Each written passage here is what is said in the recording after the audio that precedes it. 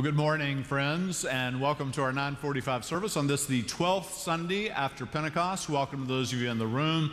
Welcome to many more we know who are joining us online. Welcome to you if you're visiting with us, you're relatively new here. Gosh, we are super honored that you would come. We're grateful. We hope that you'll leave us some kind of contact information. We'd like to interact with you, just get to know you, see if we can serve you in some way. Even if you're online, we hope that you will do that as well. Our organist today, Lee is back, and Lee is back. We all complain about Charlotte drivers, and one of them cost our organist, Evan Curry, a fractured wrist. Oh, yeah, that's a valuable wrist, too. You want to pray for him. He'll be back in a few weeks. I know he misses being here. So my name's James Howell, and I'm one of the pastors here, and I'm up front this morning with my friend and colleague, Dr. Uyan Kim. Grateful to be together, friends. As always, may you encounter the loving presence of our God, and as you do so, we want to connect with you. As Dr. Howell just mentioned, there are different ways to do that. There's the hospitality pass at the end of your pews. There's the QR code at the back of your bulletin. And for those of us joining us online, there's a link that you can click on.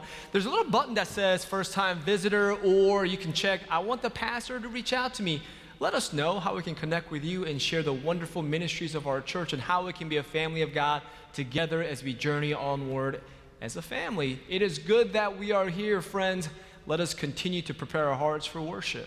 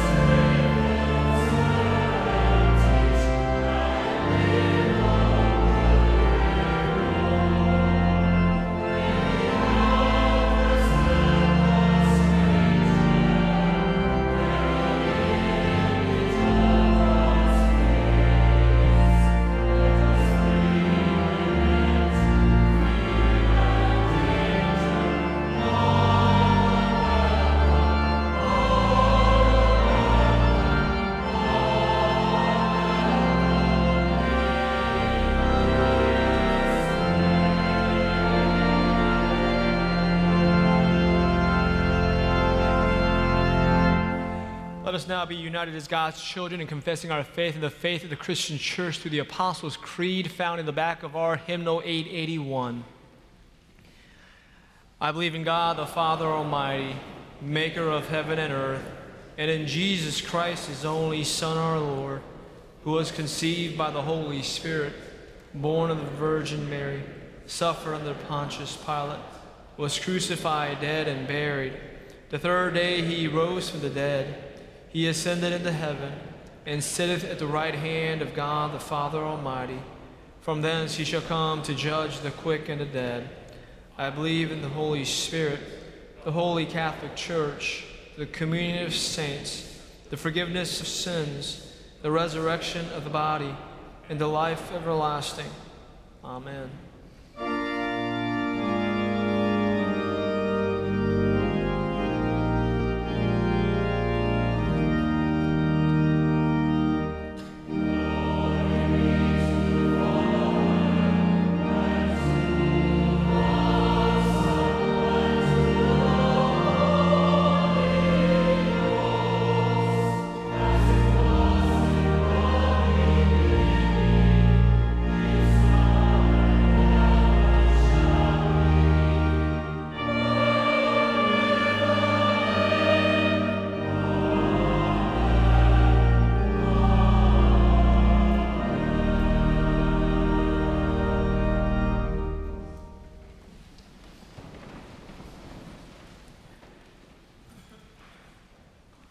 Our God is always good and gracious to forgive as we bring forth our sins before God. So I invite you to turn to your bulletin for our prayer of confession. Let us confess together as a family of God. Gracious God, we carry anger in our hearts we cannot release. Our past regrets continue to shame us with pain. Scarcity binds our hearts from generosity and growth.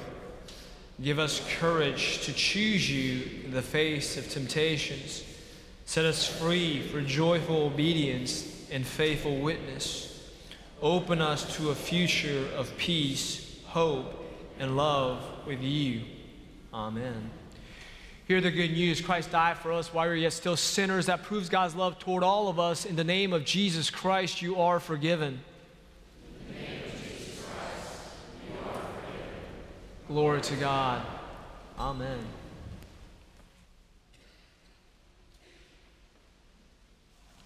Please stand for the reading of the gospel.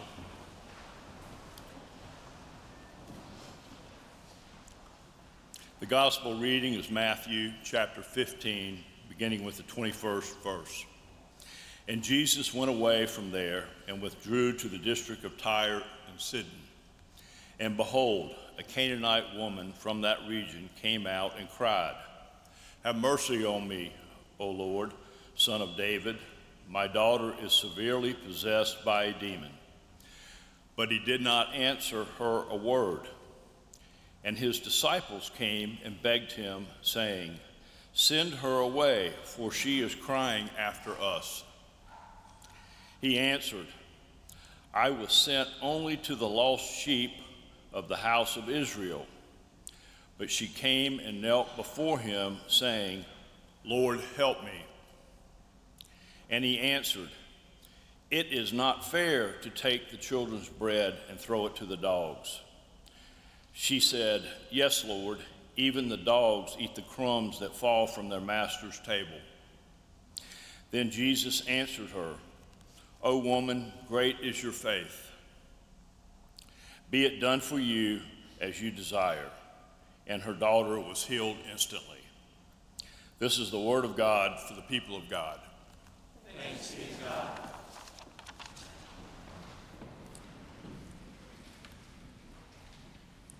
Well, Cameron, thank you for that very uplifting, inspiring reading. Desperate mom comes to Jesus, and he calls her a dog. You know, you have the Da Vinci Code narrative that says, they made up all the stuff later to make Jesus look better than he was. No, the Bible was more than happy to include this. What do we do with this? Several things. Partly is to notice her persistence, which Jesus admires more than once in the Gospels. Last Sunday, I preached homecoming at a little church in the country that was my first pastorate out of seminary, and as I was driving up there, I tuned into our service, and I heard Nathan Arledge's very fine sermon on prayer.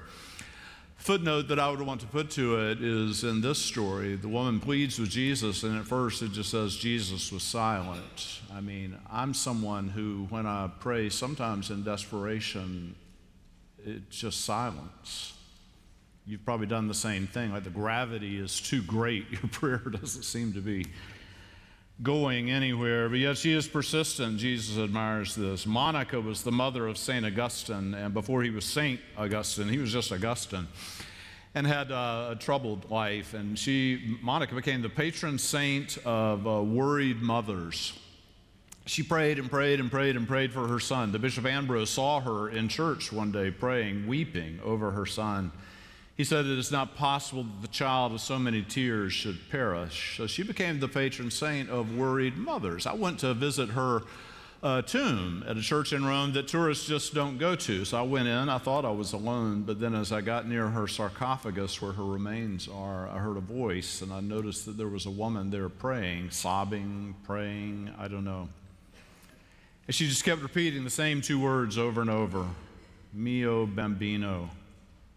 Mio bambino, mio bambino, my little boy. I couldn't guess what was wrong with her little boy, but I sat down in a chair a number of feet behind her. I don't think she ever saw me, and I just prayed with her for her mio bambino. You know, God asks us to persist in prayer, but not just for ourselves, but to think about the people in the world that are having to persist in prayer, who are hearing seemingly to them nothing but silence, who are concerned about their mio bambino. We join with them in prayer.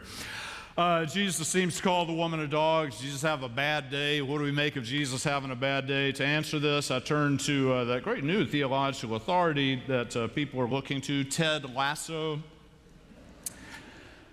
Ted Lasso, one of his wise sayings is this: I hope that either all of us or none of us are judged by the actions of our weakest moments, but rather by the strength we show when and if we're given a second chance. Is this Jesus' weak moment, and we shouldn't judge him by it? And we get confused about who Jesus is anyway. Jesus isn't a genie to answer all of our wishes. Jesus is not a protective bubble. Jesus is God with us. God is with us in whatever it is that we face. And my question is, why shouldn't Jesus be God with us in our struggles and our figuring things out? I'm figuring things out. You're figuring things out.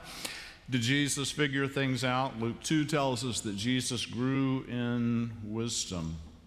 Why did it take him so long to realize that his mission wasn't just to the Jews, but also to the Gentiles? What it says, it's not that Jesus one day said, let's just love everybody. That's kind of a modern solution. Let's just love everybody, not a bad idea. Instead, what it says is that Jesus saw her persistence. He saw her immense faith. And he's impressed by that, and so he blesses her. And I wonder what that might mean for us if we were to think about, I don't know what to call them, the debated people in our world. You know, there are people that get debated in our world, and maybe we aren't thinking about it right. I think of people like immigrants. People debate immigrants. But I've had the privilege of knowing some immigrants who have an immense faith and an impressive persistence in prayer. Maybe that's what we need to know about them. We live in a world where people still debate, like gay people, they're debated people. But have you seen the immense faith and persistent prayer of gays in your world? I have. Sometimes around race, people still want to talk about race, but I think about the immense faith and intense, persistent prayerfulness I've seen. Maybe if we think about that, instead of politicizing it, we'd say, wow, we're with them, they're with us, we are one in Christ's body. Jesus says this thing, why? It's amazing, it's just so crass, right? Jesus says, it's not fair to give the children's bread to the dogs. And all week I puzzled over this. I thought, what am I going to say about this? Maybe I'll just skip it in my sermon. Friday, though, I was on my bicycle and I had a revelation. And here's my revelation from my bike ride on Friday. And it is this. I have many times through my words or actions said, it's not fair to give the children's bread to the dogs, and you have too. And here's how it works. The question is, who gets the good stuff? Who gets the good stuff? The children's bread, we care first, understandably, for our own children. We care first, understandably, for ourselves. I eat in a fine restaurant. I drink a fine wine. I go to a great destination. I was sure that my children would go to only the best schools and have the best dentist, whatever. The children's bread. And after we do all of that, then if there's something left over, we say, well, let that go to a poor person, to a person in need. I'm talking about me before I'm talking about all of us. Two examples of this. My kids would, if they were here to hear this sermon, they would remember what they call the sweet potato caper. In the church in Davidson, when we had a food drive, you had to bring your canned goods bodily into the sanctuary, and we'd have an altar call, and you'd come up and you'd put it on the altar. So I'd go, I'm the pastor. I've got to have some canned goods. So I'd actually gotten in the car and backed out of the driveway, and I thought, oh, no, it's the food drive. I've got to have a can. So I drove back in. I opened the pantry, and I looked, and I went, sweet potatoes? I hate sweet potatoes. This will be perfect. I'll save that stuff I like for me later. And I brought my sweet potatoes up to God's altar. Very proud.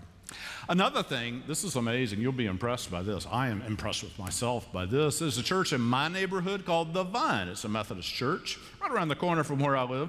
They, every other Thursday, collect sandwiches to take to Roof Above. So I started doing this, and they love it. Because I'm not even part of their church. I'm a pastor of this big church, and when I bring my bag of sandwiches, they're like, oh, Dr. Howell. This just feeds my ego to no end. And then I caught myself, though. The other day, the last time I did it, I was in the Harris Teeter, and I'm getting ready to shop for what I need to make the sandwiches. And I look, and whoa, there is a cheap loaf of off-brand bread. I grabbed it. I go to the luncheon meat. It's like, wow, 2 for $5. Off-brand luncheon meat. And I grabbed it and I went home. It's not fair to give the children's bread to someone else, to the dogs. But I'll take the cheap stuff and save the good stuff for myself. We all do this, and how shall I say it? The poor and needy are accustomed to our crumbs. They're accustomed to getting our crumbs. But we can do better. The Haywood Street United Methodist Church in Asheville does better. They have a meal, and they host the homeless and the destitute off the streets of Asheville. When they come in, it's not like, here's a little paper bag with some cheap food that we put together. It might hold you for a while. Here, take this and go eat it somewhere. Instead, they come in, and the food is prepared by the finest chefs in Asheville, and they sit at tables that have tablecloths and real fine china and candlesticks. And volunteers come and serve as waiters and waitresses. They're treated as people of dignity, which in fact is what they are. They are not dogs. They're not to get the crumbs under the table. Some amazing things happened. By the way, I went to preach this homecoming last Sunday, and they had a covered dish dinner, and I was looking forward to that way more than being in worship with them. Because I tell you what, some of you guys, you may think you cook well, but man, these country women from my first church, they put us in the shade. They're so good. It's a feast, and they take great pride in bringing their best dish. And I got there, and as I approached the dessert table, I looked over at my longtime friend, Kay Barringer, and I said, "Did you?" She said, "Oh, yeah." She'd made my chocolate eclair. I hadn't been her pastor for 40 years, and she remembered that I loved her world championship eclair.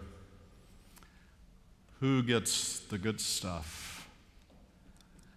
So I got her eclair, but then I remembered when I went in the sanctuary, I was greeting people beforehand, trying to remember names of people I hadn't seen in decades. And there was a young man who looked like he was maybe in his early 40s. I didn't know him at all. So I sat next to him and I said, "Hi, my name's James." And he told me his name. And I said, "You're still in this church?" So his story is this. When I came to the church, I was young. I was too stupid to know how to be shrewd with people. So they had a big cover dish dinner, and it was great. And when it was over, they packaged up all the leftover food. It was a feast, and they put it in a box, and they brought it to me, and they said, "Pastor, could you take this to a poor family?" And I was too stupid to know to say, "Oh, yes, thank you so much. I would be honored to do so." Instead, I said, "No." And they looked at me kind of funny. And I said, that's just not cool to do that. What I will do, though, is I'll find a family. I know a guidance counselor at the school, and you can invite that family to come join us for a meal here in our church and find some families that have children the same age. And so I found a woman with 2 little boys, one of whom I was talking to in church on Sunday, special needs kids. And they came, we had a fabulous meal, and that family came back the next Sunday, and they came back the next Sunday. They kept coming back every Sunday. The mom's died, and the brother lives elsewhere, but this young man, he's still in that church every Sunday. Not just the crumbs. A couple more things and I'll be done. One is, some of you know this, our denomination is going through this terrible thing. There are churches the term they use is disaffiliating. They're leaving the United Methodist denomination. And it's over the issue of, do we include gay people in the church or not? It's just so dumb. They're doing this. And I saw a letter the other day. There's a pastor friend of mine whose churches, they're about to vote on this. And so he issued a pastoral letter to kind of say his piece and answer questions that he's been getting. He started by saying, if you guys vote to leave, I'm not leaving, so I won't be your pastor any longer if you leave. I thought that was pretty strong. But the best part of his letter, and I called him and congratulated him, he said, one of the questions that I get is, whose property is it? Right? Does our building belong to us, or does the building belong to the denomination? His answer was brilliant. He said, neither. He said, the property belongs to God. Does this church belong to us? No. Does this church belong to the denomination? No. This church belongs to God. You belong to God. Everything you have belongs to God. And that leads me to the revelation that I had on my bicycle on Saturday. I was riding my bike Saturday, and I thought, here's something to stick in the sermon. Then I thought, I'm not going to do it. And the reason I decided not to do it is so many of you have been so kind to say, oh, James, we missed you while you were gone. We're so glad that you're back. And I thought, I could change your feelings about that in a nanosecond. So I thought I won't do it. But then I thought, I love you. And I always want to tell you what's on my heart, so here goes. Bear with me. I want to share this because I love you. While I was on sabbatical, my wife one day asked me, she said, you're not working here for 3 months. Does that make you want to retire? And I said, no, I love working. I'm eager to get back to work. I want to keep working for as many years as I can. I love it. So, what will you miss when you're not working anymore? And I said, God, I'll miss you guys. I'll miss the music. I'll miss working with my staff. I'll miss our mission projects. I'll miss so many things. She said, what will you not miss? I had one answer. And it is this. Tomorrow morning, I have a meeting with Sarah Beth Dozier, who is our executive director. And she's been on vacation since I got back from sabbatical, so I need to have a meeting with her. And what she'll be doing is she'll be updating me on the finances of our church. Don't flinch. It's got a happy ending. And I know what she'll tell me. I don't need to meet with her. It's what I've heard for all 43 years of my ministry at this time of year. And the story will be, we're way behind. And we got to cut stuff we're doing to make it to the end of the year. And, James, you're going to have to get up and you're going to have to beg and cajole. I'll kind of be saying, could you please give us a few more crumbs? I hate doing this, and I'm not going to miss that when I retire. And the reason I hate doing it is this. We're an amazing church. I've had people say we're the best church in all of Methodism, and I bask in that glory. We're a great church. We do amazing things.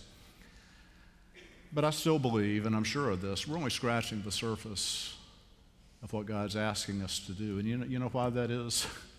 When this woman comes to Jesus, what does she ask for? The first thing she asks for is mercy. And that's what church is about. We need mercy. I got to go do some banking tomorrow. I don't know. I might get some mercy from the banker, but I doubt it. Like, it's just not a bank thing. Like, oh, well, we have mercy on our clients.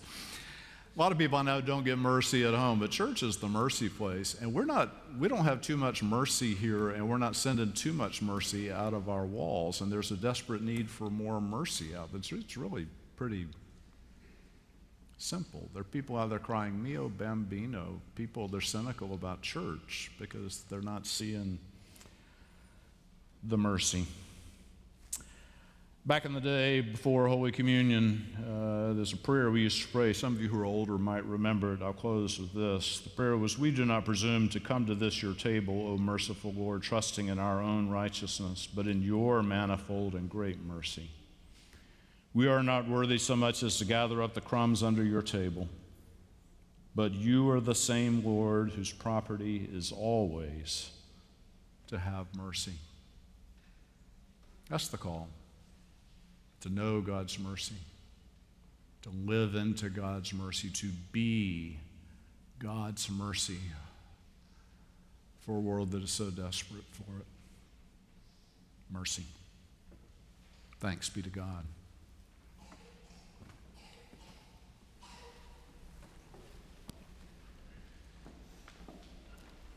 Let us continue in prayer.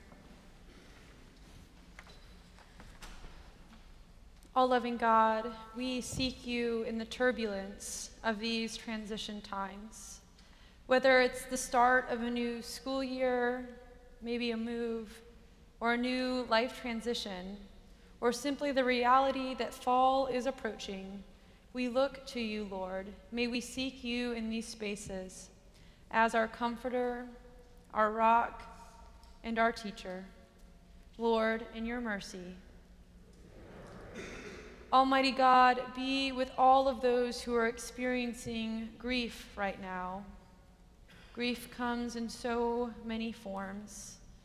Maybe it is the grief of sending a child to college, or the grief of your body changing, grief of a loss of a loved one, or the many other ways that grief shows up in all of our lives. We know you see our grief and you understand our brokenness completely. Help us to rest in you and accept your love fully. We especially lift up the family of Paul Bowen as they grieve his death this week. Lord, in your mercy. God, help us to see your children as you see your children. Help us to love the complexity of humanity and to create safe places for people to be themselves, to be known and to be loved. Help your church to be that place in the world. Help us to extend that grace to others, but also to ourselves. Lord, in your mercy. Heavenly God, be with us as we continue in worship. Let your spirit be felt in this place as we gather at your table.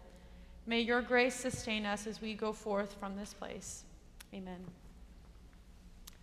As we prepare for our offering, I want to say thank you for the ways in which you continued to give generously to our church, as you continued to honor this as God's place and that we can worship together today. Thank you.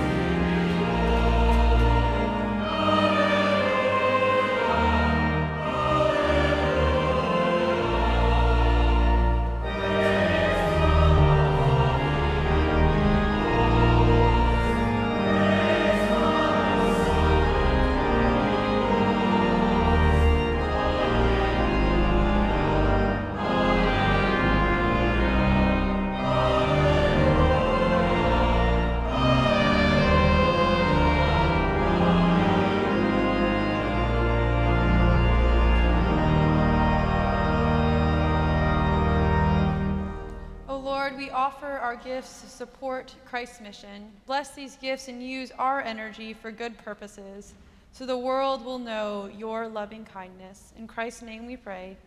Amen.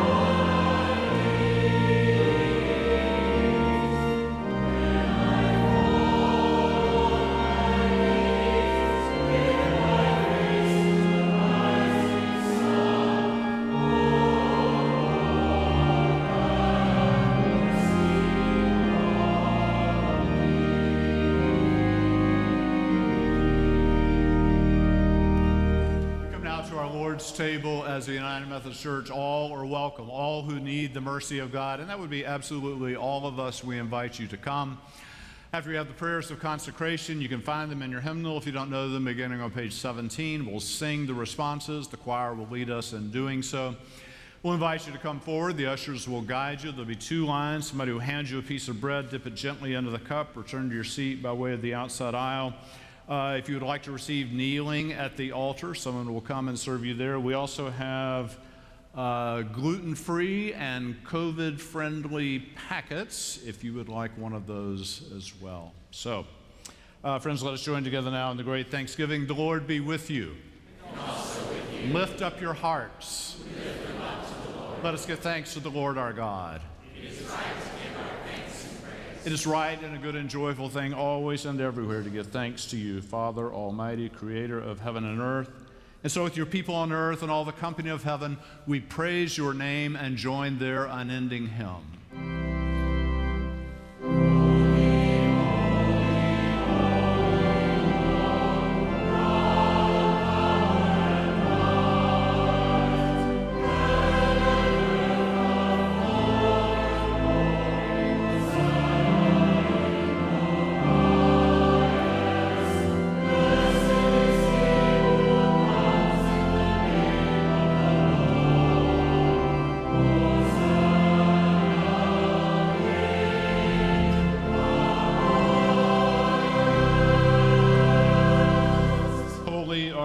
Blessed is your Son, Jesus Christ. On the night in which our Lord gave himself up for us, he took bread, and after giving you thanks, he broke the bread. He gave it to his disciples and said, "Take, eat. This is my body which is broken for you. Do this in remembrance of me." When the supper was over, he took the cup. Again, he gave thanks to you, gave it to his disciples, and said, "Drink from this, all of you. For this is the cup of the new covenant poured out for you and for many for the forgiveness of sins. Do this as often as you drink it in remembrance of me." And so in remembrance of these, your mighty acts in Jesus Christ, we offer ourselves in praise and thanksgiving as a holy and living sacrifice in union with Christ, offering for us as we proclaim the mystery of faith. Christ has died, Christ is risen, Christ will come again. Pour out your Holy Spirit on us gathered here and on these gifts of bread and wine. Make them be for us the body and blood of Christ, that we might be for the world the body of Christ, redeemed by his blood. By your Spirit, make us one with Christ, one with each other, and one in ministry to all the world until Christ comes in final victory and we feast at his heavenly banquet. Through your Son, Jesus Christ, with the Holy Spirit in your holy church, all honor and glory are yours, Almighty Father, now and forever.